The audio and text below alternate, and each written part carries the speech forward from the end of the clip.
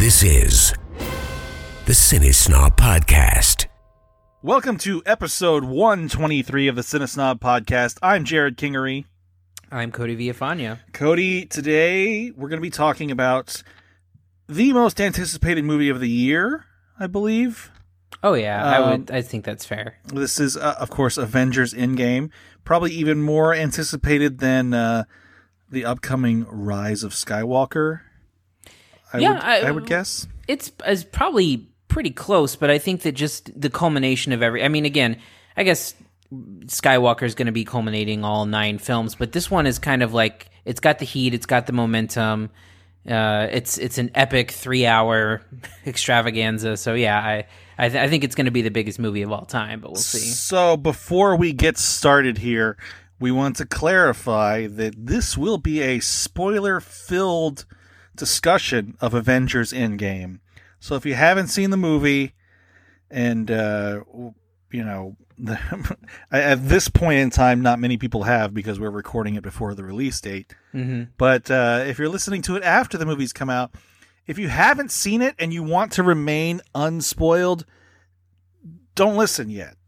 Yeah, this is a warning. Do not listen because we're going to talk about spoilers.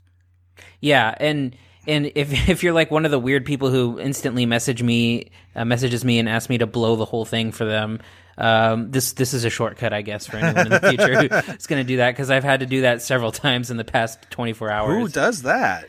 People that are like genuine fans and can't stand to wait, or what?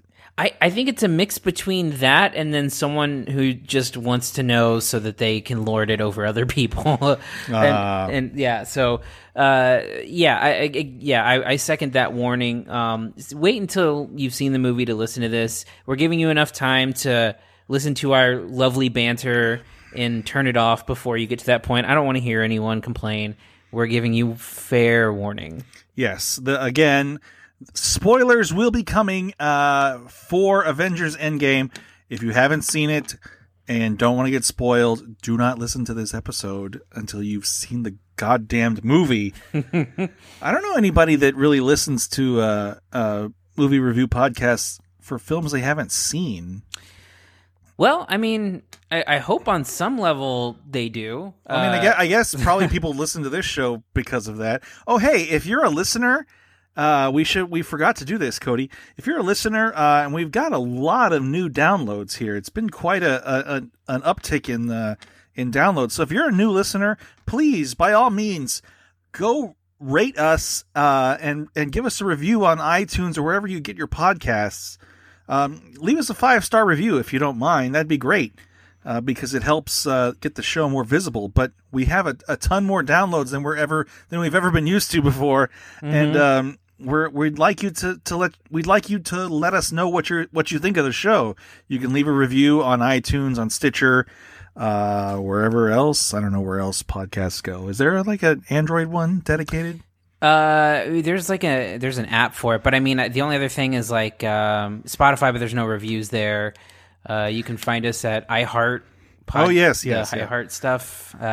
We're also, and reach out to us, tweet at us at Cinesnob, email us podcast@cinesnob.net. Find us on Facebook at Cinesnob Critic. Let us know what you think of the show, because we got a lot more downloads now than we ever had before. Yeah. All it took was taking like 6 months off for downloads to really shoot up. So it's essentially the equivalent of like rebooting your PC and it starts working again. I think we defragged the hard drive. Anyway, let's go ahead and get to this review for Avengers Endgame. He used the stones again. Hey, we'd be going in short-handed, you know? Look, he's still got the stones, so... So let's get him. Use them to bring everyone back. Just like that. Yeah, just like that. Even if there's a small chance that we can undo this, I mean, we owe it to everyone who's not in this room to try. If we do this, how do we know it's gonna end any differently than it did before? Because before you didn't have me. Hey, new girl, everybody in this room is about that superhero life. And if you don't mind my asking, where the hell have you been all this time? There are a lot of other planets in the universe. And unfortunately, they didn't have you guys.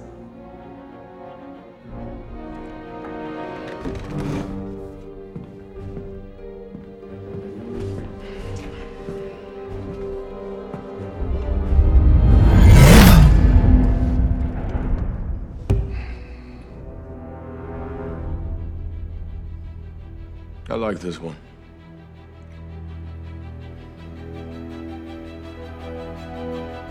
Let's go get this son of a bitch. Now, one final warning right now, Cody. Yes. For everyone out there, if you have not seen Avengers Endgame, please stop listening if you don't want it spoiled for you. I know there's some sadist. You think there's some sadist like listening right up to the very, very edge of this? To see how far they can get without it getting spoiled? Yeah. Probably some sick bastard out there. Some sick son of a bitch just looking for a cheap thrill at our expense. Looking to get his rocks off. Notice I say his, because I feel like that's our fan base. Let's face it. Let's face it. It probably is. Anyway, so you and I, you made the long journey up to Austin on this past Tuesday to watch Avengers Endgame, mostly because San Antonio didn't get a screening, so you and I got to sit side by side and watch a movie together for the first time in a while. It's been a while.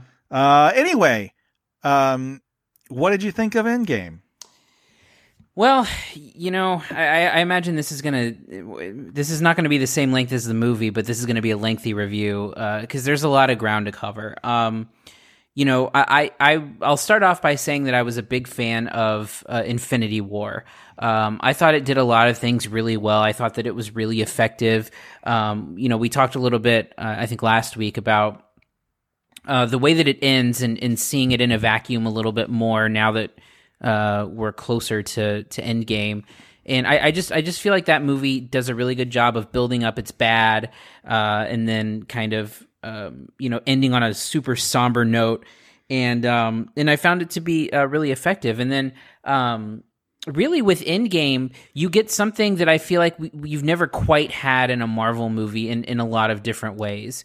You know, right off the bat, the tone is really somber, really dark. Very low energy almost. Like I think the Avengers movies have thus far been known for being kind of fun at times, at least having that like a fun sort of tone to it a little bit. And Avengers Infinity War didn't quite have that, but it had a little early on maybe. This one was pretty somber from the get-go, and I don't know if you noticed it, but the Russo brothers, I more so than any Marvel movie I've seen, almost immediately shoot this thing almost like an independent film at times, like really tight close-ups on faces. And well, yeah, I mean, they started that with the Winter Soldier, which is, I rewatched the beginning of that the other day, and I mean, there's a lot of handheld stuff. A lot of you know, I mean, it's obviously an effects shot, but then it's they make it look handheld. But they have a definite style that's well, this is their fourth Marvel movie. Yeah, I think that's right. Yeah. So yeah, they're kind of the keepers of the flame at this point. But yeah, it does have that sort of like real shaky cam. I don't want to say shaky cam because that's not it. It's not like the Bourne Supremacy or something. But yeah. But yeah, you're right. It is a little bit of a grittier feel at times. Yeah, and so, you know, right off the bat, you notice those things being being used. And I think that the biggest problem the movie has is its first like 20 minutes or so. I feel like it gets off to a really clunky start for a few different reasons. It has almost a false beginning that sets up, and again, I'll spoil it because we're in the spoilers, but there's a whole sequence where they come up with a plan to try to get the stones back and undo the snap. Well, yeah. Let's back up just a little bit more, because we've gotten in Captain Marvel, you got the end credits scene where she arrives on Earth at the beckoning of the pager that Nick Fury used at the end of Infinity War. Mm-hmm. So you already have that I dotted. You know that Captain Marvel's going to show up and meet up with Captain America and Black Widow and War Machine, etc. And then the trailers pretty heavily showed off Robert Downey Jr.'s Tony Stark floating in outer space, marooned, running out of food, running out of air. and obviously he's going to survive, but the movie kind of dispenses with all of that pretty quickly. Yeah. It just sort of sends Captain Marvel to rescue Tony Stark and Nebula, Karen Gillan's Nebula. And then it gets to this false beginning. Like, it literally picks up like 6 days or something after Infinity War. Yeah, very shortly. Yeah, if that. I think that's what Tony Stark mentions in the ship. But yeah, so it picks up like right away, and they're going to go. They found Thanos, and they're going to go kill him. So you go ahead. Well, yeah, and so anyway, they found out that Thanos destroyed the Infinity Stones, and then they kill him. It's like Thor beheads Thanos, and honestly, it just kind of serves that whole beginning part only serves to do a time jump, and then we get our first big moment or reveal of the movie, which is that the bulk of the film takes place 5 years after the events of Infinity War. Yeah, and I think that right off the bat, those early scenes don't really do much. I mean, I get why it's there, and I get the moment, but then we start getting into the time jump part, and that's where I think it starts to get a little bit better. Though I will say, because we meet a lot of the characters after 5 years, and I think that this is where I think that you and I differ a little bit on this, because I think that one of the main drives behind bringing the characters is that Thor has become an obese alcoholic, and Thor is fat the whole movie, which I kind of love that they like kept it throughout. Like, even in the last scene he appears, he's still a fatso. Yeah, well, okay. I said that I didn't think the joke worked, and that's probably a bit of a misstatement. I think the joke is funny. I think the effect doesn't work. Oh, like, okay. It never looks convincing enough. Because like you get the so Thor has gone off to found a new Asgard wherever it is in the middle of the Netherlands or something. I don't know where it's at. I assume maybe Finland. But and he's living with Korg and is it Mike, the little blob thing? I don't remember the name. I think it's Mike. The from Ragnarok, the two that, of course, Korg, played by Taika Waititi. So he's living with them, and it's like this weird roommate situation. And Thor's has a big giant beer gut and like a really unkempt beard and long hair. And I just don't think the makeup effect never really looks right. I would agree with that. I just love so much, and I think Thor. And I'll get to my other favorite character, but I think Thor is like 1A and 1B as best character in the movie. And I think that they do a really good job at continuing to make Thor an interesting character by reinventing him over and over again. Because not only do we see Thor physically different, but he's like really insecure, and it's just a fun. Chris Hemsworth plays it so well, I think, and I really love what they did with Thor in this movie. I liked it. I liked what they did with the character. I didn't like the makeup effects. I didn't think it. Like I said, I never was totally convinced that was fat Chris Hemsworth. Yeah. And so we get to see some other characters come back, particularly some people that we didn't see in Infinity War. And I'll start with Hawkeye, because that's what the movie opens with. It opens with Hawkeye teaching his daughter her marksmanship, and then they disappear in the snap, and so he's left without his entire family disappears. So again. It's a real bummer of a beginning.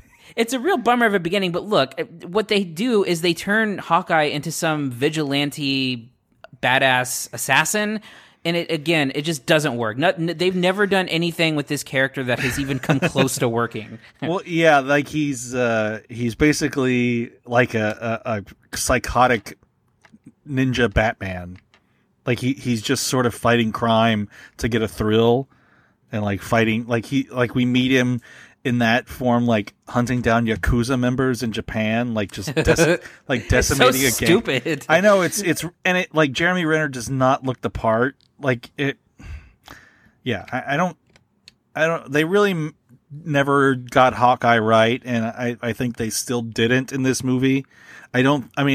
It was like they had him cast and they just needed to keep him, but I don't understand his plot development at all. I feel like this was the first big misstep, I think, of several missteps, which is I think this was supposed to be a redemption arc for Hawkeye, and I just don't think they got it right.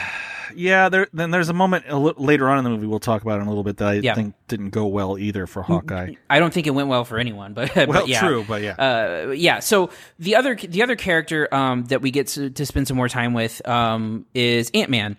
And I really hate the way that he is brought out, but essentially Ant-Man, as we saw, I guess at the end of Ant-Man and the Wasp, right, where he goes into the quantum zone. Or was that the end of Spider-Man? No. It was Ant-Man and Wasp, and because Ant-Man and Wasp was released after Infinity War. Okay, so yes. At the post-credits scene in Ant-Man and Wasp, he goes into the quantum realm where Michelle Pfeiffer's character had been trapped for years.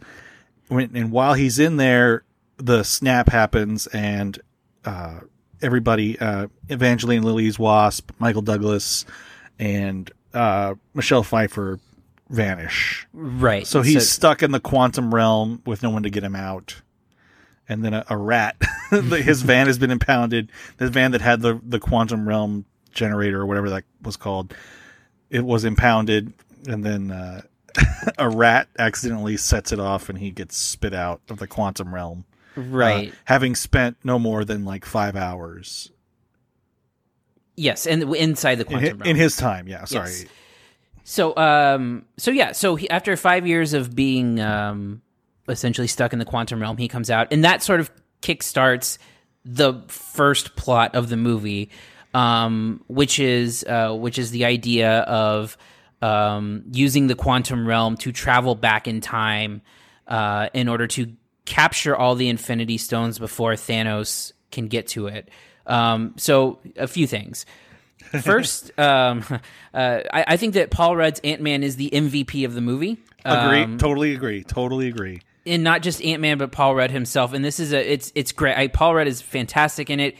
He's got a dozen great one-liners that really stick. I think the funniest moments of the movie all come from Ant-Man, and I love that they use he's the backbone of the movie sort of because his technology, even down to the suits that they use when they go into the quantum realm, they're all in Ant-Man suits basically, and so I think that he's the best character in the movie, with Thor being like a 1B or maybe even a 2. I do think that this is, however, where the movie starts to get narratively problematic. We should stop and say that Robert Downey Jr. Tony Stark has a family now. Oh yeah, that's right. Yeah.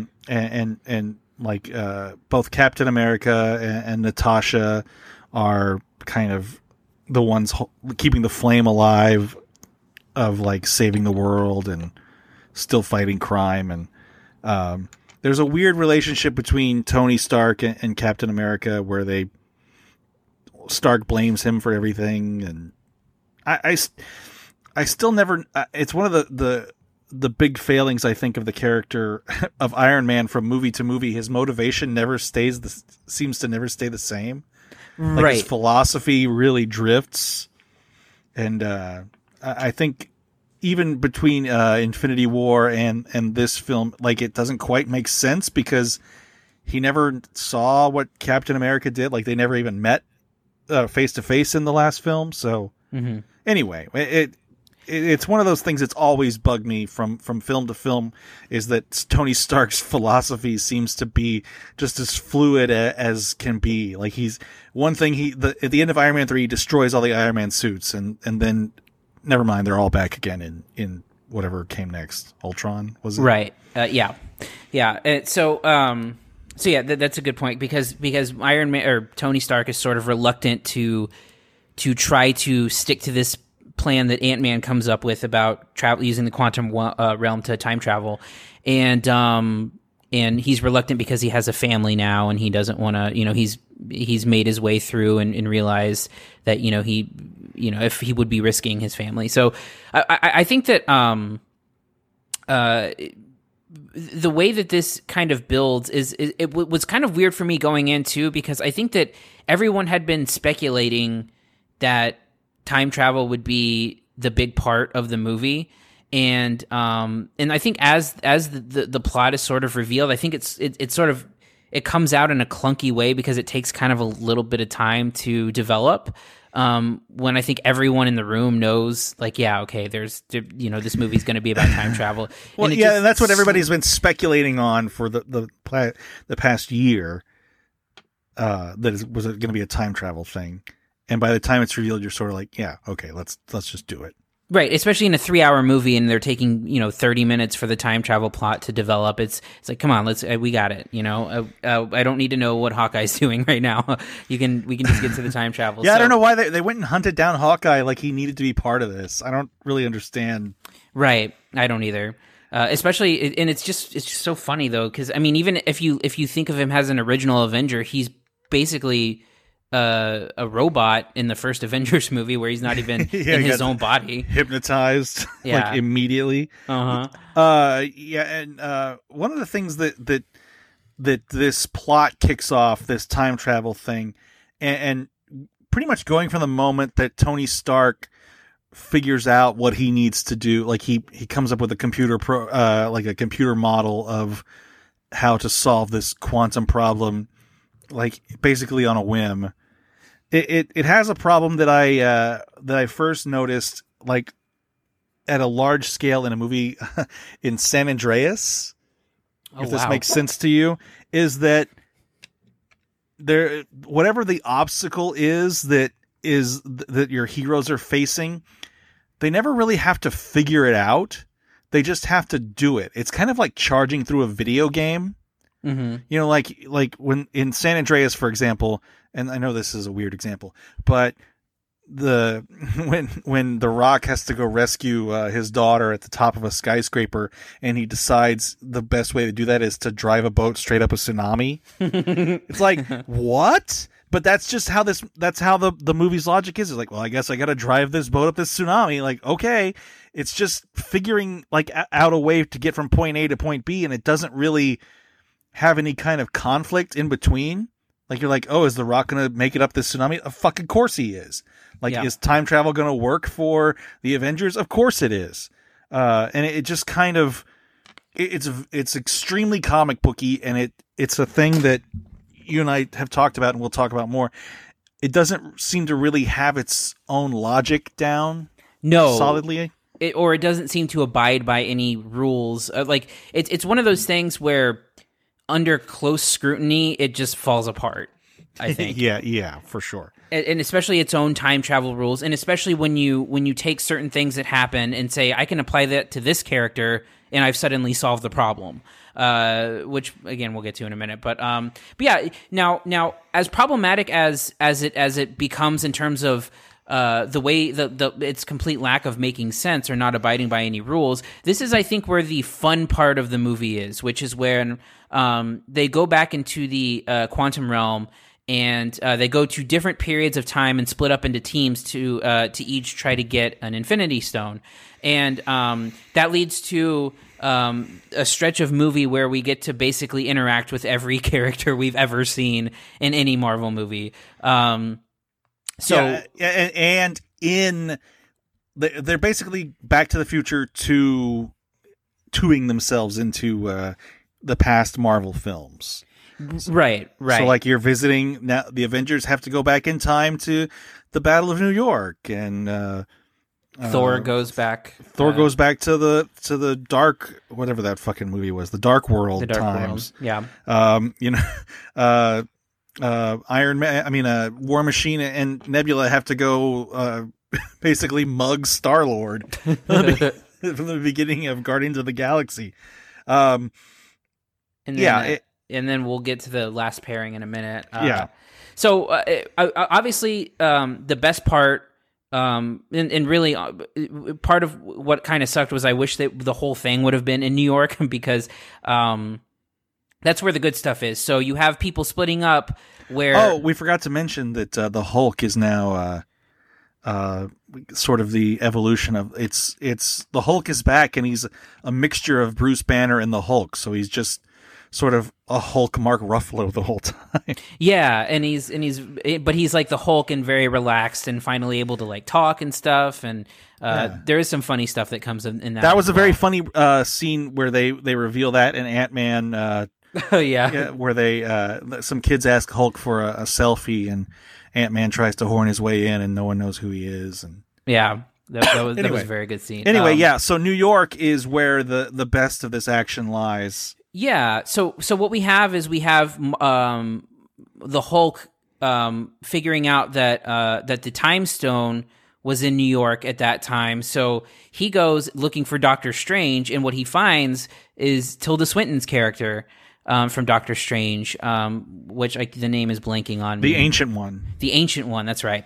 And so you get some cool astral Doctor Strange moments in there. Tilda Swinton delivers a long monologue, probably the biggest role of the people that they like, the periphery characters that they brought back.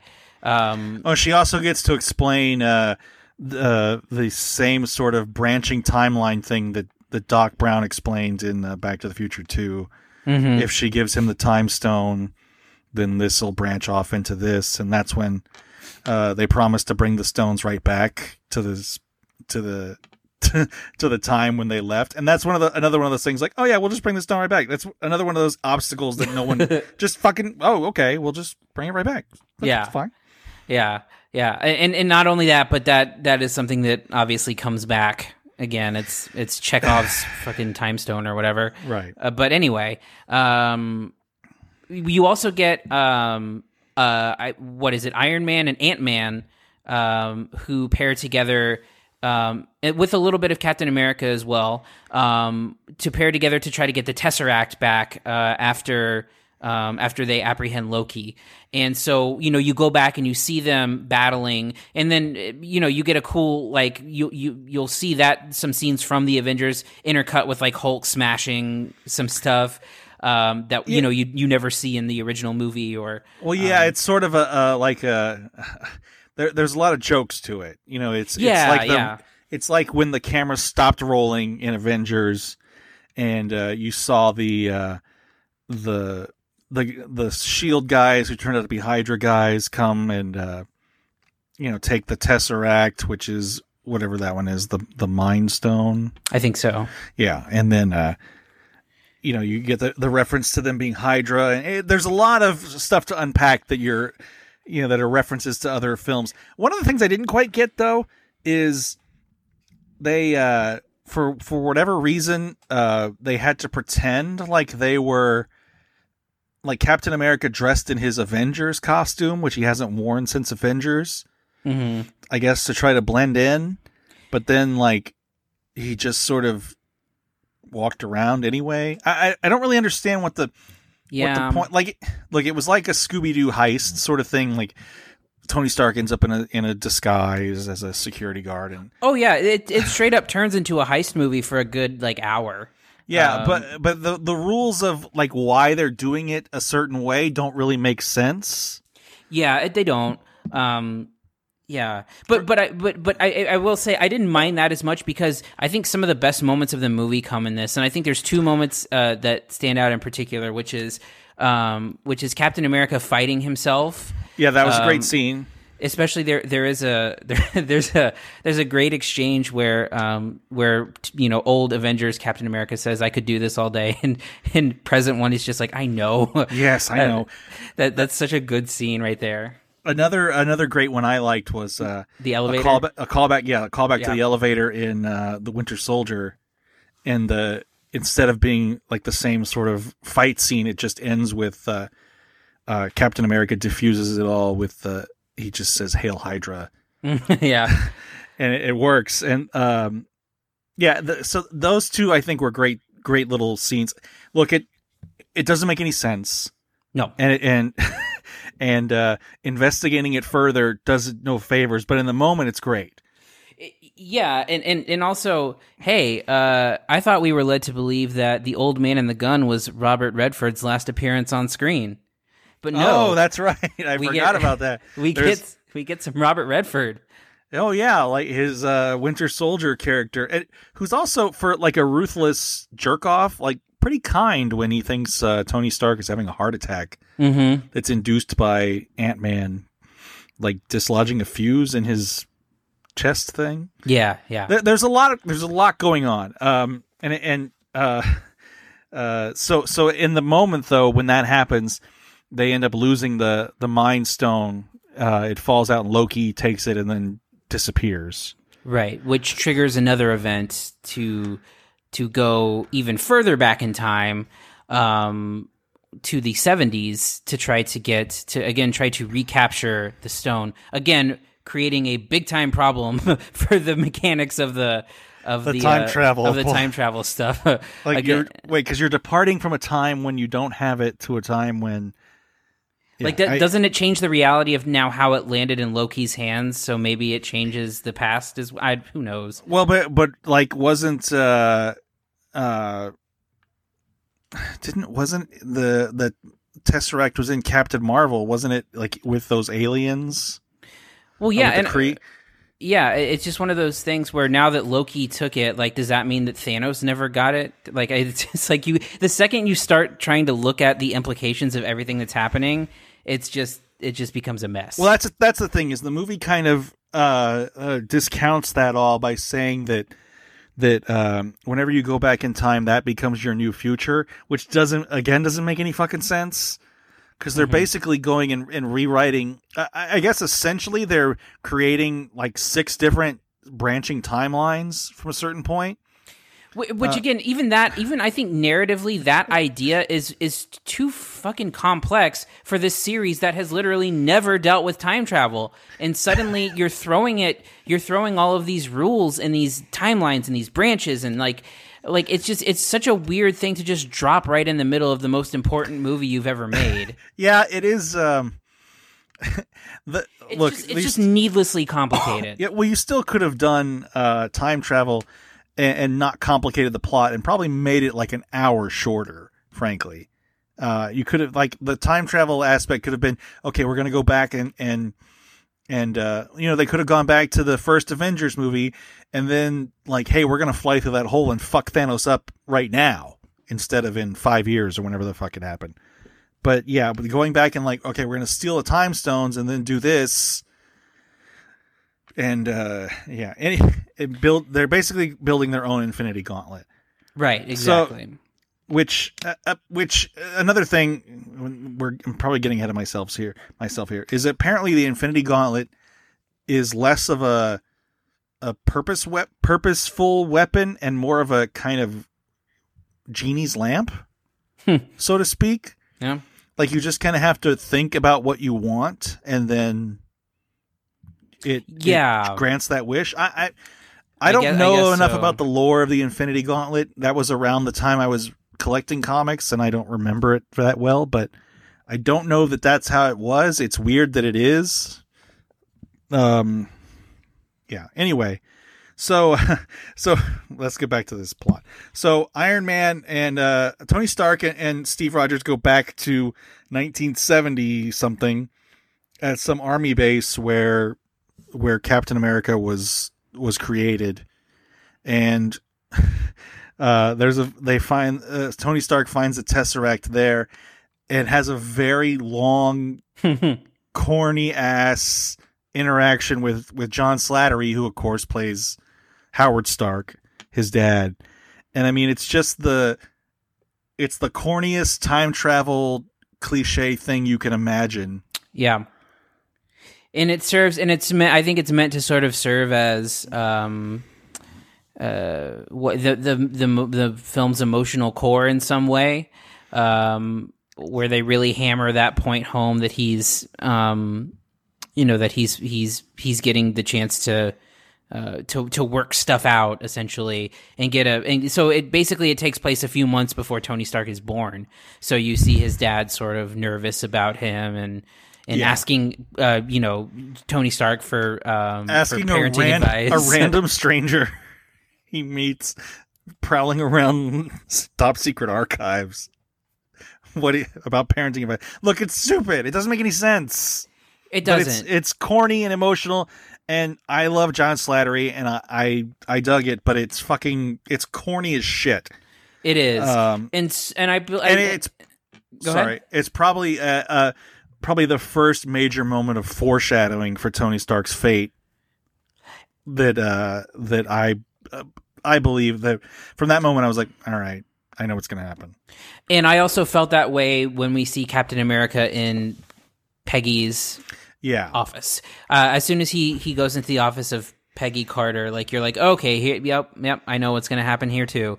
And so it is a bit of foreshadowing there. And essentially, I don't think we need to spend too much time on this plot point, but the reason they're there is because also conveniently located there is Hank Pym's lab, where they grab some more of the Pym particles so that they can do more. Because essentially they all had enough Pym particle for one jump, so they used their last one to get to the 70s, and then they got more so that they could go back to present time. Which I don't think they used. Did they? I mean, they had to have to get. Oh, that's back. right, to get back. Yeah. Anyway, and you get to see another digitally de-aged Michael Douglas. Mm-hmm. Anyway, yeah. So that plot wraps up, and they get all the shit that they need. As for we'll go with Thor next, I guess. Oh yeah, Thor and Rocket are sent to Asgard in the time of Thor: The Dark World, if anybody remembers that movie. And we get a couple cameos, including one very very brief cameo from Natalie Portman, who's in the movie for 5 seconds. Well, one frame. There's a couple of like shots of her, because if you remember, and I didn't, one of the stones, I can't remember which one, the red one, whatever it is, I can't keep track of the names, is for whatever reason coursing like in her body in that movie, and I don't remember why. I tried to block that one out. That's maybe the worst.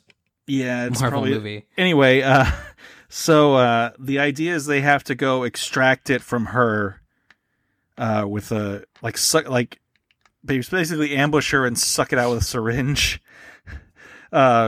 So if you don't know, Natalie Portman, I got kind of fed up with the movies. I think, right? She didn't really dig it. I think that's probably about right. Yeah. And she hasn't been in a movie since Thor: The Dark World. And here is portrayed like from a distance by a stand-in, of course, in what's new footage.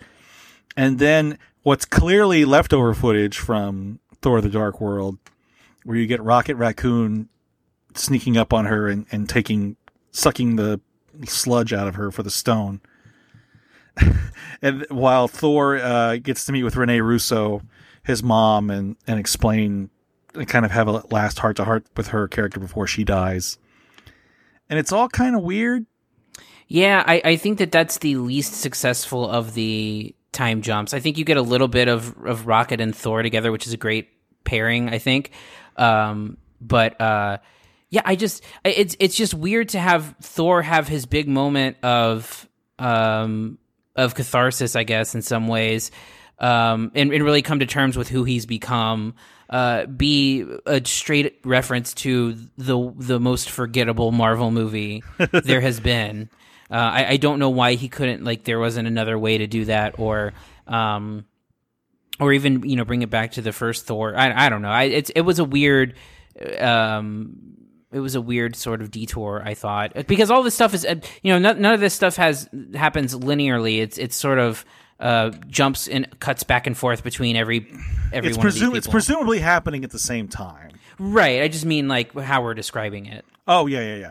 So that's that. Next up, you have Nebula and War Machine, along with Black Widow and Hawkeye, venturing off into space to fetch the last two. There's two different planets they have to visit. One is the film where I mean, sorry, the one where Guardians of the Galaxy kicked off, where Star-Lord basically dances his way through a bunch of little dinosaurs and shit and steals a stone. Famously, the opening of Guardians of the Galaxy. While and that's for Nebula and War Machine to take care of. While for whatever reason, Black Widow and Hawkeye are sent to the planet that houses the Soul Stone, which, of course, you remember from Infinity War, is sort of a certain death for one of them. But yes. let's start with the clunky ass Guardians of the Galaxy stuff. Yeah, so I think this is where the first big cracks in the time travel thing happen, because you're presented with essentially Nebula running into Thanos and another version of herself along with Gamora, of when they were both still with and working with and for Thanos, trying to track down the Infinity Stones, and I think that once like Nebula meets herself, I think that's like, isn't that the first time? Well, I guess it's not the first time. No, because Captain America. That's right. Yeah. But it brings to the idea that, and we'll get into it a little bit later, that someone from the past can make their way into present. Well, yeah. So here's the thing with that was, I thought it was an interesting take because Nebula is basically a cyborg, I guess, right? Something that's run on some sort of network. So when the second version shows up, like the signals start getting jumbled and she starts like crossing signals with the currently evil Nebula, because this is like 2012 or something, right? Where the timeline is. Yeah, because that's when Guardians. So there's like, or 2014. Sorry. Oh yeah, 14. Yeah, that's right. Where that's when she was still evil. Not as if fucking years mean anything in space, but that's what the movie gives us.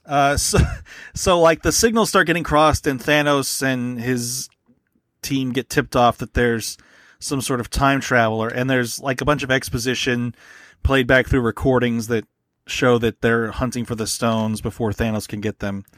So basically it alerts Thanos to the plan 5 years before he started it. Which I thought was an interesting take on it, on how he would be drawn into this alive again since he was killed at the beginning of the film. But then like you said, the cracks start to show, and I wonder like how things affect the timeline that they're in, because essentially we're at the beginning of Guardians of the Galaxy, and we see Star-Lord dancing around, kicking the dinosaurs and stuff. Then of course we cut to the shot of him, like the others, like War Machine and Nebula, watching him while he silently dances and sings awkwardly, and they basically just fucking mug him, like knock him out, and then go take whatever the stone was he was taking at the beginning of the film.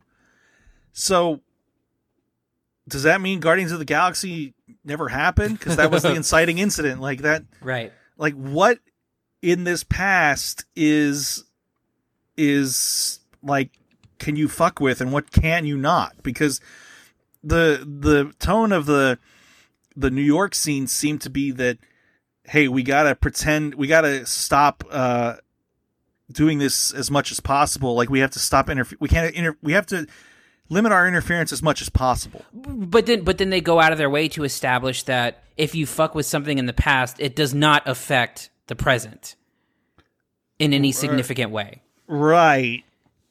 Except that you can take someone, and now you can take someone from the past. We're getting ahead of ourselves. Well, yes, but again, it's the idea that, you know, like that doing that did not undo Guardians of the Galaxy, or them snatching a stone did not change the fact that in their reality, in their present, Thanos still got all the stones and still did the snap. Like, it's not something where they snap back to reality and suddenly everything's fine and nothing ever happened. Like, everything still happened. But it doesn't make sense with, to me, it doesn't make sense with the Ancient One's explanation of it. No. Or because her explanation is that if you take these stones, that's going to affect this timeline. So either it's creating 6 different timelines or whatever for each stone, or it's like instantly like it's okay, like it always happens. Look, time travel's always complicated in films, and this one doesn't do any favors because it seems to have it both ways. Right. There's no consistency with its sort of rules. And again, we won't get too ahead because there's a plot point coming up involving that. But yeah, I don't really have anything other to say in that plot point other than the cracks start to show. But then we get to the main big moment, and maybe like the second or third big moment of the film, which is Hawkeye and Black Widow going to the place where in Infinity War Thanos took Gamora for the Soul Stone, and in order to get the Soul Stone had to sacrifice something that he loved. And by the way, we get basically the same exact scene play out. Yes, which was kind of annoying.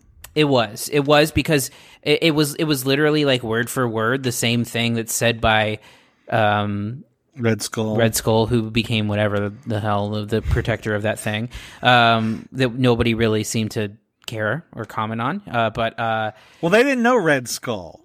None of the people that encountered him knew Red Skull. If it had been Cap, he'd been like, "Oh fuck." Oh yeah. Red I guess Skull. that's true. So they get into essentially a debate, an argument about who is going to sacrifice. Hawkeye obviously saying that he's done a lot of bad stuff, and Black Widow kind of, I don't really know what her reasoning is for wanting it to be her. Well, look, from the fact that the movie began with a scene of him losing his family, what was going to happen in this scene was never in doubt for me. It was never ever going to be Hawkeye sacrificing himself to save Black Widow. Yeah, it was just never like the movie telegraphed that literally from the opening frame. Yes, and then also we go into the situation too. And again, I know that I've defended this in a bubble with Infinity War, but again, we now know that Hawkeye is going to have his own TV show where he's teaching his daughter how to maybe either become him or teaching his daughter archery or whatever the fuck.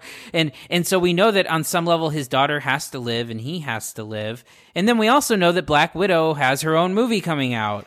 And so we know that whatever's about to happen, it's going to be instantly undercut, and the moment's just not going to hit. And I think the way that it should.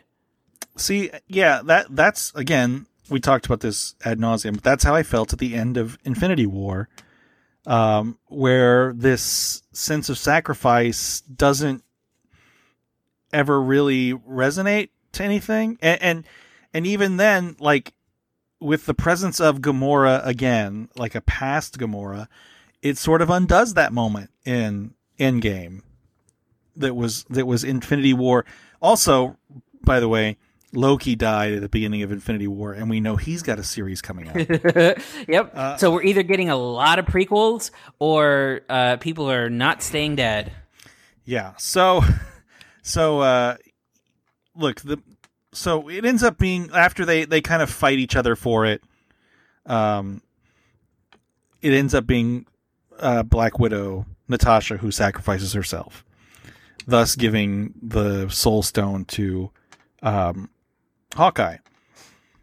And I forgot to mention, back with the War Machine and Nebula thing, they found Nebula. Thanos found Nebula and they swapped her out with the bad Nebula. But yes. No one seemed to know.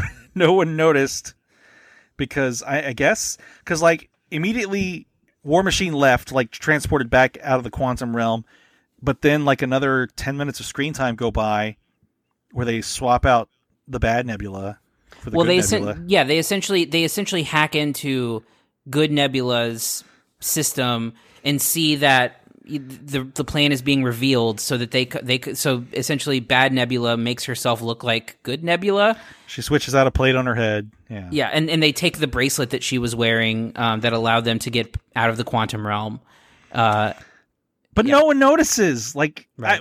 she showed up 10 minutes later. Like, what happened? Anyway, so they all end up back, and Hawkeye tells everyone that Black Widow sacrificed herself. And here's the big thing that really, really honestly undercuts the Black Widow death is that they all spend maybe 30 seconds of screen time upset, and then almost immediately, Thanos sends his army to the present day. They so basically Bad Nebula opens up the quantum realm, right? And they essentially the spaceship comes through it and they bomb the shit out of the Avengers complex. So right as they built their own Infinity Gauntlet, and did they do the snap? Yes. So basically, they try to figure out who is going to take the brunt of the snap. More foreshadowing, and yeah, and essentially, they decide that Hulk is the only person that can do it. Thor wants to take it, but they know that Hulk is the only person who can physically withstand it. So, also, that's new, by the way, because that didn't happen to Thanos in Infinity War.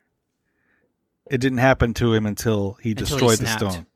No, because you see him after he snapped, and there's nothing wrong with him in Infinity War. Remember? I could have sworn that he was sort of a little fucked up, but maybe not. No, that was after he destroyed the stone. I'm pretty sure he was fine. He just didn't have he didn't have the gauntlet anymore. Anyway, so they snap, and they make a serious point. They make the point to say, okay, now snap and make everything, bring everyone back. Don't do anything else. Don't do anything else. It's still 5 years later. Yeah. Which I don't. So again, I like that's your genie theory, which is just, I guess you just think about what you want and snap and it happens. Yeah. So anyway. But the problem is, and I don't know if you agree, is that they get from Natasha's death to building their Infinity Gauntlet to the reaction of that for a movie that's 3 hours long, way too fast. And I don't think that the death has any time to breathe. I don't think that there's any time. Nobody's like, there's no mourning, there's no sadness to it. And I think it undercuts what's supposed to be like a really sad moment and doesn't give it any space.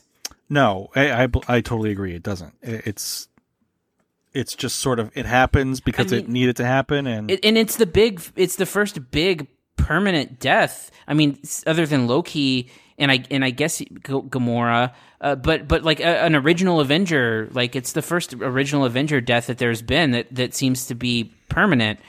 And there's like, no funeral, no nothing. It's just move on to the next scene. Yeah. So Thanos bombs the shit out of them. And out of the rubble crawl Iron Man, Captain America, and Thor. And they each have like a kind of this epic one-on-one battle with him where a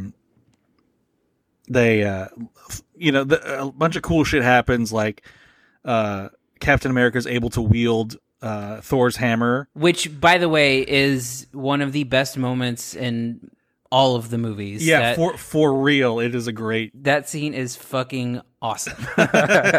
Yeah, I was not expecting that, and it was fucking great. Well, and not only is he able to wield it, but he's like bringing down fucking lightning and shit. Like he's like legit wield. Like the first time he uses it, he kind of Thor is actually battling with Thanos, and Thanos is about to like kill him, like dig his. He's pushing the axe into him, like Thor did to Thanos, and then you see the hammer fly by. And then it whips over to see who's controlling it, and it's Captain America. And then he fucking swings the hammer and around and starts running. It's just such a cool. And again, it's one of the biggest problems that I have with the movie in general is it's like 99% fan service, where I think they do a lot of shit that fans like are gonna cream themselves over. And that's maybe the one that's like, okay, that's justified. Like, I get that. And here's how I've been describing this to everyone that has asked me about it today, since it was the day after I saw it. It really is like a season finale. I guess, probably even more like a series finale. Like it's not going to satisfy everybody, but you're going to get the last licks in. Yeah, you're gonna. It's like a greatest hits compilation. Yeah, because frankly, the plot is never really like, it's just something to get through to moments. Yes, and that's what I plan on again writing in my text review, is just the idea that the movie is a collection of moments. And I don't know that, and I'll talk about it a little bit more. But I think it's a collection of moments, and I totally agree. I think that anything that's a plot device is meant to just push the story further into the next big moment that you see, which is some sort of wrap up or catharsis or ending for virtually every character that you get to see, or they all have their moment in the spotlight, kind of. And I think that out of all these, Captain America gets the best stuff because he gets to, Chris Evans gets a lot of chances to be really funny, but also, just the imagery of Captain America wielding Thor's hammer alone is almost worth price of admission. And essentially this scene leads into what is essentially just the most epic battle of all time. Well, yeah, so you get Captain America standing alone, who, by the way, I guess we should say too that he's wielding the hammer because his shield is destroyed by Thanos. Well, yeah, it's like half busted. But one of the things I want to say is Captain America as a character has been the heart of this series, whereas like something like Tony Stark has been, he's the flashy one, but I think the Russos really know that this is the heart of that he was the heart of the whole thing, and that's why he's the one. He's like the last stand at Thanos. Thanos brings his like whole army in, all those mindless trolls and those weird bug ships and shit. So he's standing alone. And then at that moment, a bunch of like spell portals start to open, and everyone that was gone in the snap is back, like just randomly back. By the way, ready to just fucking kick ass, and that leads into what you said is like the most epic battle ever. With basically every superhero that's been in a Marvel film so far. Including Captain Marvel, who apparently wasn't had fucked off somewhere for most of the movie, and then shows up to join this epic fight. Yeah, that's right, because she's not in the. She's not. She doesn't. I don't think she shows up in the 5 years later stuff until. No, then. She does at the very beginning when she's talking on video screen. Yeah, like on a hologram, and she has a stupid haircut and.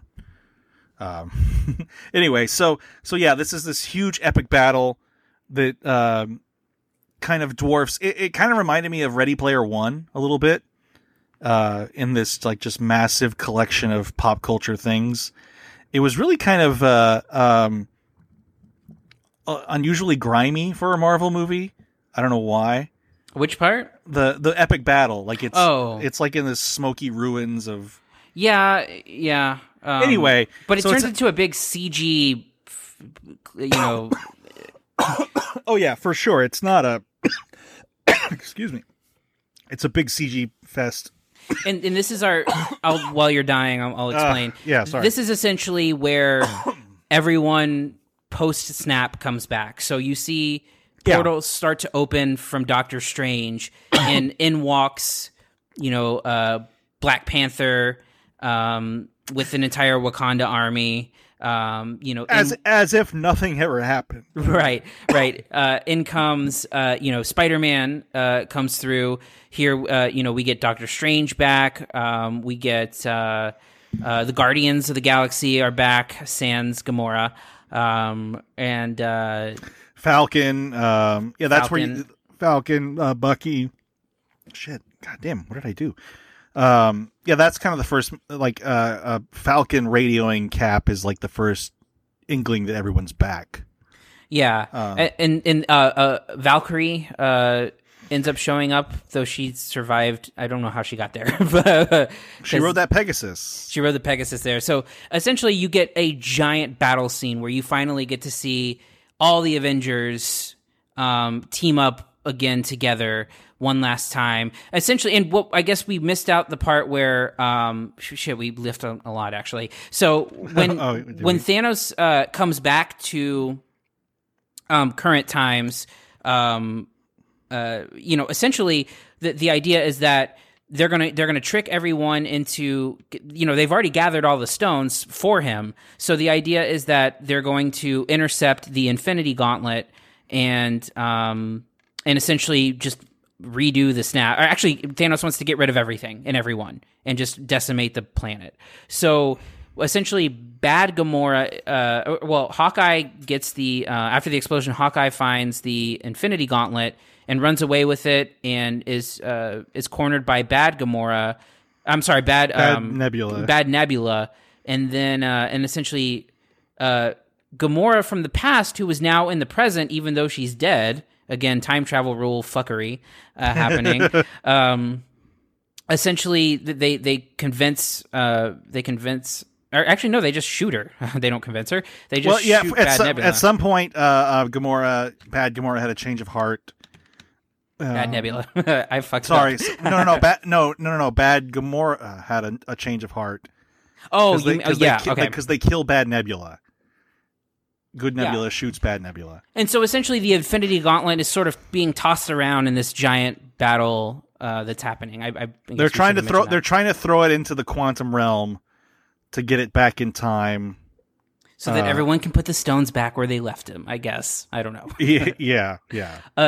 So anyway, we start to get some more battle scenes, and of course there's some stuff that happens along the way. We're talking about moments, so we see probably the biggest of these moments is where Captain Marvel teams up with every female character, including Valkyrie and Pepper Potts in Iron Man armor. Scarlet Witch. Scarlet Witch. Not Black Widow because she's dead. Yeah, Scarlet Witch. And then the other two from Black Panther. Names. His sister and the God damn it, I can't remember their names. I can't either. So essentially, you get like a little couple, like minute or two sequence of all of the female characters kicking ass. Look, it's very, very blatantly obvious. Yeah, but it's totally fine. Like it's cool. Like it is cool. It's really cool. It's kind of a huge fuck you to every nerd who's angry about stuff like that. Well, it's a big moment too, because that's literally never happened. Oh no, I know. It's a huge moment for stuff like that, and it's a big fuck you to every nerd who's complains about shit like that, like female heroes. I do kind of think they sold Captain Marvel short a little bit. I think, yeah. I mean, she literally destroys Thanos' ship by flying through it. Yeah, I think she can handle her own. Yeah, but then they kind of make her get her ass kicked a little bit, which is I don't understand. But anyway.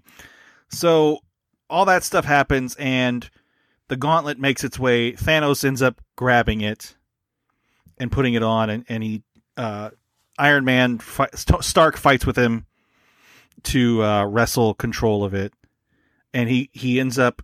You see Thanos snap his fingers, but nothing happens because Iron Man somehow was able to grab all of them, and now they're fixed in his gauntlet, and he snaps, and make your wish. Make your wish. All of Thanos' armies vanish, and finally Thanos dissolves into dust. And this is enough to... This ends the battle. It appears none of our heroes are dead. And it is a mortal wound for Tony Stark. Yes. And he dies. Yes. For real dies, apparently. So this is the thing that everybody's been wondering about when Stark would be done, when Robert Downey Jr. would be done playing the part. And it appears that it's now. Yeah, and look, it was always going to be either Captain America or Tony Stark sacrificing himself. That was always going to be the way that this ended, I think. It was just a matter of which one it was going to be. I actually was thinking it was going to be Captain America because I 100% thought that at first. Yeah, especially because we know that Chris Evans is done with the role after this movie, and so I do think in that sense having it be Tony is a little surprising. Although I think it is very telegraphed within the context of the movie, especially in the Howard Stark scene that we were talking about earlier. Mm-hmm. But he has a last moment with Spider-Man, which I think one of the best moments of the movie is when Spider-Man first shows up and Tony Stark sees him and like gives him a huge hug. Let's just go back for a second. Spider-Man was his motivation to actually join this plan. Yeah. Because he wasn't going to take part in this quantum time travel thing until he saw himself in a photo with Peter Parker. Yeah. And so that motivates him. Not his own daughter or anything. Yeah. Some fucking kid from the Bronx, but yeah, and so we, him and Peter share a final moment together, and then Pepper is out there as well, tells him that he can finally rest, and I don't know where their daughter is at this point in the movie, but maybe with a babysitter, and yeah, you get the big emotional moment of the film, which is Tony's death, and You get a long, protracted tracking shot of his funeral. Yes, where you kind of look at every character that's alive still, and culminated with Nick Fury. Yeah, and then we get a moment of two people talking that I don't think have ever shared screen time in Hawkeye and Scarlet Witch. Yeah. Kind of reminiscing about, he's reminiscing about Black Widow and she's thinking about Vision. Which, again, and I told you this after when we walked out of the movie, when this scene happened, and I swear to you, I'm not joking, I forgot that Black Widow died at that point in the movie because it happened like an hour and a half ago. It didn't have any room to breathe. There was no sadness involved around it. And I literally had forgotten that it happened. Like I guess I just with all of the CG giant battle stuff, I just didn't notice that she wasn't there. And then when he starts talking about it, I'm like, oh shit, she died. I had forgotten. And I think, I mean, obviously that's taking it to an extreme, but I think it's an example of just how stuffed this thing is, where its big emotional moment that's supposed to carry to the end of the movie is undercut by its own plot. Well, right, because I just think that there's a problem when you can sort of undo everything. I mean, I get it; it's a comic book, but it just is a weird way to approach it. As far as I'm concerned. Yeah, and it's just, I mean, it's what everything hinges on, and I think that once you establish the idea that you can undo everything. Like literally, it just sort of brings back the idea, like why don't they just go back again before they had to sacrifice, Black Widow? Or if Gamora can come from the past into the present, why don't they just go back in time and grab Black Widow and bring her to the present like they did with Gamora, who is now there? Like it's establishing rules, but yet it's not using them for every character, and so and I know. You're scrutinizing and analyzing a comic book movie, as you said, but I mean, it's still these movies demand to be taken seriously, which is part of their rise in the fact that they're highly rated, Oscar-winning now movies. They deserve to be held under scrutiny a little bit, and it's tough because I think along the way we've pointed out a lot of flaws in the movie. I still liked it.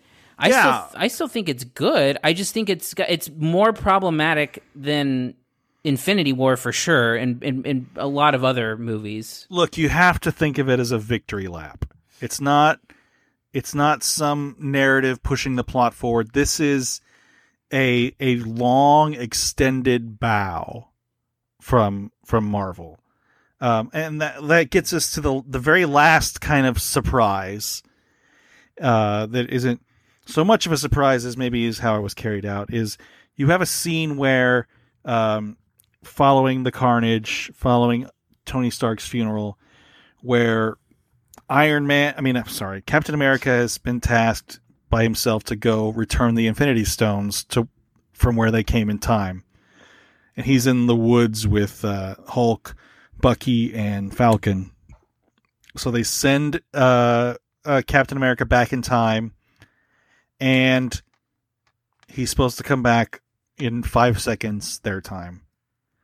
And he doesn't. However, you see there's someone sitting on a bench by the lake, and it's an old man who happens to be Steve Rogers, who, pretty convincing effect, by the way. I don't know if it was makeup or what, how they aged Chris Evans into, I guess, 100-year-old man. I don't know exactly how old he's supposed to be, but so as it turns out, Captain America went back in time and lived a full life with, as we see at the very last scene of the film, with Peggy Carter. Mm-hmm. And it's a nice, quiet end for Captain America. He doesn't die, but he's no longer Captain America in this time.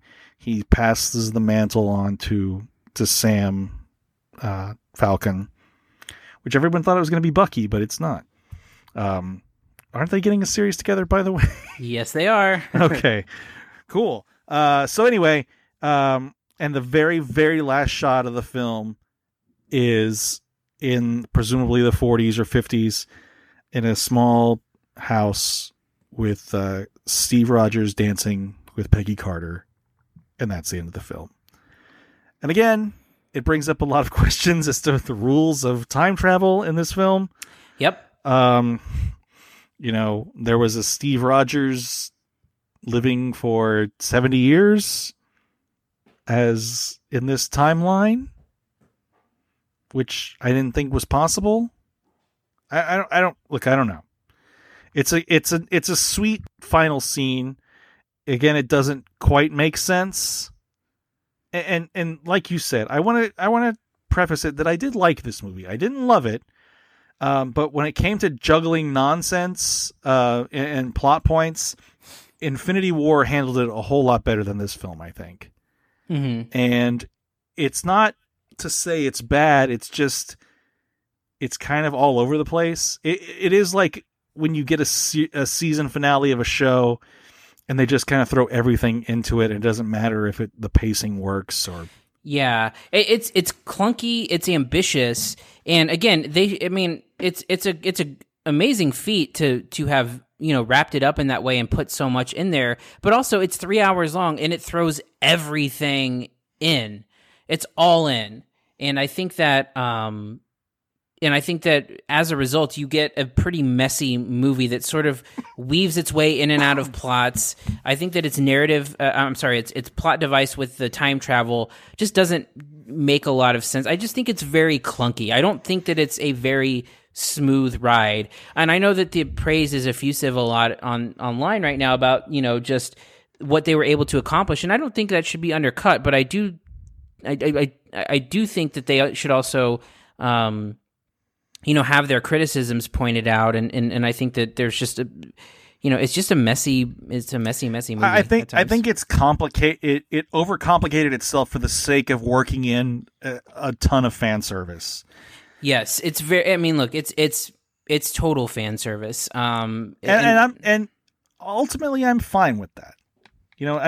It's one of those things that, right now it's the finale. Talk to me in a couple years when we're another Spider-Man deep already. By the way, you mentioned this. So like at the epilogue, after Tony Stark dies, like Peter Parker just goes back to high school. Yeah. And his friend is there like, wait a minute, what are they is there any consequences for having been gone for 5 years? Like, and what, there's a bunch of like kind of unanswered questions as to how this sort of bringing everybody back that died not only every body, but every living thing that was gone in the snap. Like, from what I understand, that meant like birds and trees and shit too, like bacteria. And so are you suddenly overwhelming the planet? I just, it's one of those logical questions that doesn't, that you're not going to get an answer to. Assholes used to nitpick like me. But there is a question like, well, wait a minute. So is Peter Parker still a sophomore in high school now? Like, what happened? Anyway, I can't remember what I was saying about this, but the mechanics of it, okay, yeah, that's what I was saying. After we've got another few Marvel movies under our belt. Also, there's no end credit sequence, which is the first for one of these Marvel films. Because I don't know really what they've said they're doing next, other than Spider-Man Far From Home. Yeah, they've announced stuff, but I don't think anything is particularly like ready to go. Yeah, I know a bunch of stuff is shooting this summer, but yeah. So talk to me in 3 years when there's 4 more movies out, and this movie kind of sits as a weird sort of bookend where it ends up being just fan service that doesn't really move the plot forward. Yeah, and again, I it bookends almost Tony Stark's and maybe Captain America's runs, because I know that after Ragnarok, Chris Hemsworth expressed that he would want to maybe stick around a little bit. Who knows what's happening with Mark Ruffalo? Black Widow's getting her own movie, even though she's dead. Thor kind of joins up with the Guardians of the Galaxy, and you see that played out, in a brief scene. And I think that's fine. I think that character's been reinvigorated and is probably the solid MVP of the core Avengers now that Captain America's dead. But presumably he may come back as a 101-year-old man. We don't know that. Yeah, I mean, like I said, there's a finality to this, but there's also way too many loose ends that, again, like you mentioned to me, like, could they not have waited a few months to announce a Black Widow movie, when she's presumably dead at the end of your most anticipated release ever? Right. Regardless, I feel like we've picked this apart for an hour and 15 minutes now, but I did like it. I didn't love it, but I did like it, and I don't know how it'll hold up on repeat viewings. I know I liked Infinity War more the second time I watched it, but again, if this is really truly a finale for a lot of these characters, then I think that's great. If we're really done seeing Tony Stark, I'm okay with that. But if it's, if in 3 years there's some other kind of reversal, because fucking everyone knows it's out there. The option is out there that there's time travel and you can just go back and get someone. Yeah. Because you drag Gamora from wherever she was. Yeah. So let's wrap this bitch up. All right. What's your grade for Avengers Endgame? So I'll say that again, just to reiterate, it's good. I like it. It's very problematic. I think that it is too long. I think that a lot could probably have been condensed, even though they, every bit of crucial whatever. I think it could have been condensed. I think that it's a lot of fan service that sometimes gets to be a little corny. And I think that, as I said before, it's a series of moments. And I think that it never becomes more than a series of moments. I don't think it ever coalesces into something truly epic or truly great, or that any one narrative point is like really special. I think that the special parts in this movie are the moments. And I think that there's a lot of good ones. I think that it's really funny in parts. I think, again, that Ant-Man and Paul Rudd are the MVP of the movie. And I think a lot of the best moments of the film, comedically or otherwise, come from him. I think Thor is a great character. Like I said, I love that he stays fat the whole movie. It's just a small thing that I really loved. And then I think Captain America gets the best closeout. I like Tony Stark's arc enough, though it feels a little weird to give him a family and a child and a daughter, and then ultimately have him sort of give up on that for Spider-Man. Essentially. I don't know why I think they only build up the family thing to make that him dying hurt a little bit more to the audience, like it to hit a little harder. I don't really know that it serves the film and the narrative in the way that it wants. So again, it's just a clunky way that it deals with it. So I'm still recommending it. I still give it a B-, but I honestly truly think that it's inferior to Infinity War in basically every way. No, I agree. I do believe it's not as good a movie as Infinity War. I did have a lot of fun with the fan service, and I think that's probably the biggest takeaway from this film that most people are going to have. I wasn't one of the people that got sad at the end of Infinity War because I don't live in a vacuum, and I wasn't. It had no emotional resonance to me. This didn't. It wasn't a tearjerker for me for this one, but it did have some moments like. Knowing that it's the end, presumably, of Chris Evans as Captain America is kind of a bummer for me because I really like that character. I was never quite as fond of Robert Downey Jr. as Tony Stark because I think as I said an hour ago, whenever we talked about that, the motivation is kind of always all over the map and he never was really consistent. But, knowing it's the last time for those two, I think is enough of an emotional driver to not make the whole thing seem too just like fangasmy, if that's a word I can use. It's not just a bunch of moments where everybody's going to cream their pants. There is a little bit of emotional heft to it. Now, if they go and undo it in the next Avengers movie or whatever the fuck is next, then I'm going to be even more pissed off. But as for right now, I'm at a B. So yeah, I liked it a little more than you, I guess. I don't know. Our grades never really quite jive anyway. But anyway, man, that was a long one. That was half as long as the movie. Yeah, roughly. Anyway, well, look, it's the only way to talk about it. I mean, it's such an epic, big movie that it would be hard to summarize how I felt about because it changed throughout so much, and I think that there's a lot to talk about as the movie goes along. That's just kind of the way it's necessary in some ways. Well, and to be not to be melodramatic, but I don't know that we're ever going to see something else like this in our movie going lifetimes. I mean, something that's built, for 11 years now and gets to culminate in this as a film. I mean, we see it all the time with TV, these things that get to build and have these kind of epic, victory laps. But at a film series at this scale, we've never seen anything like it. And I don't know what would even be next again, after 22 films, what would even come close? Something like Harry Potter, I guess was pretty, a giant start to finish, but it always had a definitive end date. And this doesn't, but this chapter is clearly closed by the end of Endgame. Yeah, even though Phase 3 doesn't technically end until Spider-Man: Far From Home, which is so weird. I don't understand what's going to happen in Far From Home, but anyway, yeah. So we'll that's our next Marvel film. It's like July, June, something like that. I think it's summertime.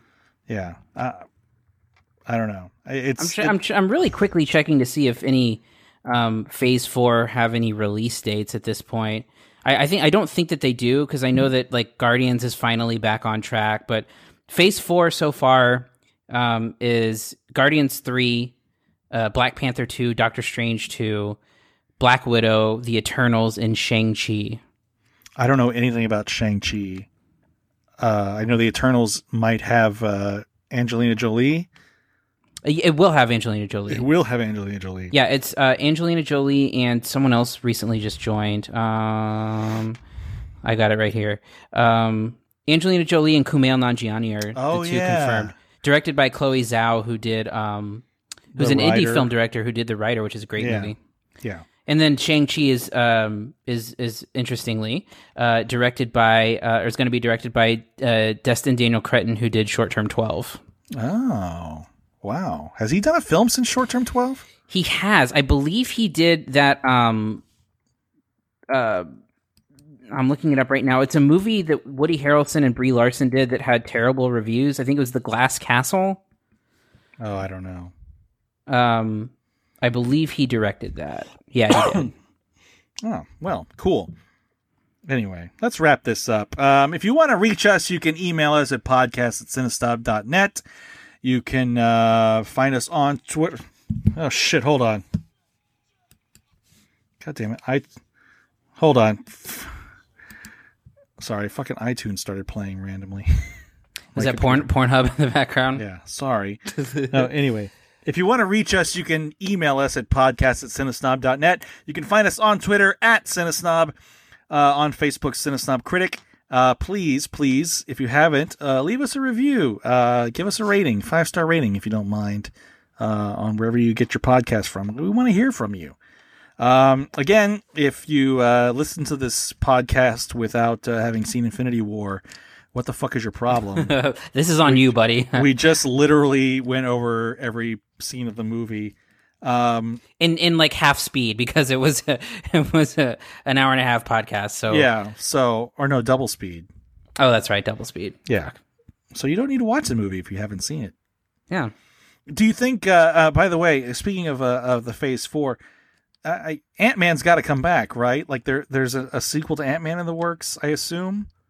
Nothing announced, but I don't know if Ant-Man gets a trilogy or not. I think that he by just the performance of the character in this movie, that there's probably some demand for it. But yeah, I don't think there's anything officially in the pipeline. I think this is I liked Ant-Man and Wasp, but I think this is probably the best performance by Paul Rudd for the reason you hire Paul Rudd in one of these movies so far. Finally, yes. And that was my big complaint about original Ant-Man, is why do you hire Paul Rudd and not let him be Paul Rudd? And he's Paul Rudd in this movie. He's pretty Paul Rudd in Ant-Man and Wasp, a little but bit this more, is yeah. like super Paul Rudd, which is always welcome to me. Yeah, and just even his joke structure is just very classically him. And again, that's why you hire the guy, you know? Yeah, like you don't hire Paul Rudd to take his shirt off and flex like he did in the first Ant-Man movie, which I'll never understand, but... Yeah. Freaking 50-year-old Paul Rudd. Man, I wish I could meet Paul Rudd. That's like the one celebrity that I would really like to meet and just hang out with. Because he seems like an okay dude. Yeah, seems like a good guy. What if he's just a raging prick? Oh, God, fuck. Anyway, so yeah, anything else before we go? No, next week, we I don't know if you have seen it yet. They've been screening it like crazy here, but Long Shot comes out next week. I saw it a couple weeks ago. I got an invite for that. I got a RSVP for, so I know you have a lot of thoughts on it. So yeah, you know what? What's funny is they screened it like 4 times here, and the most recent one was at Fiesta 16. Wow. which I inside baseball here, but I wanted some screenings at Fiesta 16 because it's nice and it's quiet and I was told that they couldn't do it in a second run theater, and look at them now. Look how the mighty have fallen. Yeah. That's some local stuff for all you people out there. Fiesta 16 was, I believe, the first stadium seating theater in San Antonio. It was a big goddamn deal when it opened.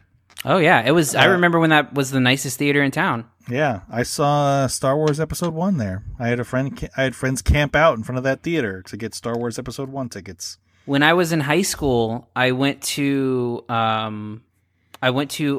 my high school orientation, my freshman orientation, and me and my friend left early to drive to Fiesta 16 to go watch Metallica, Some Kind of Monster, at Fiesta 16. That is probably the most San Antonio thing someone's ever said. Oh, Jesus. Yeah, I think I saw Lethal Weapon 4 there. That was back when... Here's what the fucked up thing, like no one will ever know this ever again. No one will ever know what I went through when I saw Lethal Weapon 4, because I was supposed to meet my friends there. The movie came out in 1997, by the way. I was supposed to meet a bunch of my friends there after I got out of work. So I went and got my ticket, but they weren't there, and I had no idea where they were, and I couldn't find them. And it turns out they were never at the movie because they got sold out or something. I was like, well, and now that's unheard of. Like, it's an ancient story. Yeah, it's like I might as well be talking about a fucking dinosaur. Like, that's what you tell your grandkids. Like, oh yeah, I couldn't track my friends down because none of us had a cell phone, and yeah, it was we couldn't buy our tickets early. Anyway, I'm old. That's all. All right. On that note, I'm Jared Kingery. I'm Cody Villafana. Thank you for listening to the Cine Snob podcast. To read reviews, interviews, and more, visit cinesnob.net. See you next week.